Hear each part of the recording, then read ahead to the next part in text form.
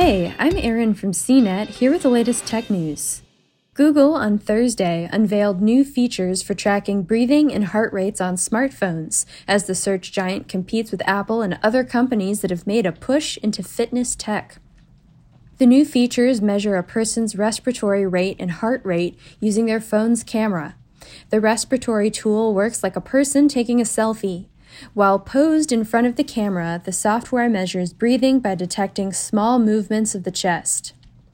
For the heart rate tool, placing a finger on top of the rear camera lens lets the software analyze subtle changes of color to the skin of the fingertip.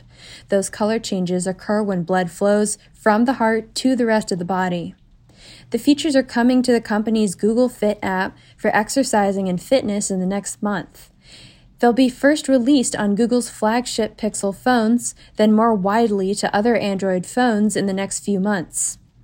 While biometric features come standard on several fitness trackers, Google said it wanted to make those tools available without the extra hardware.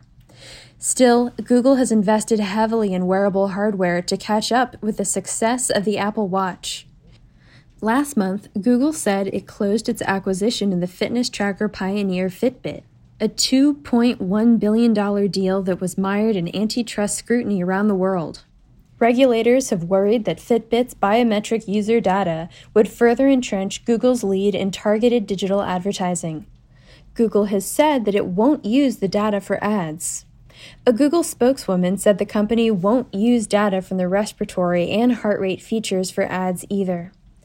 Google said it tested the features with people from different backgrounds, health statuses, and skin tones. The company said it will share its findings in the coming weeks and is currently seeking publication in a peer-reviewed journal. For more of the latest tech news, visit cnet.com.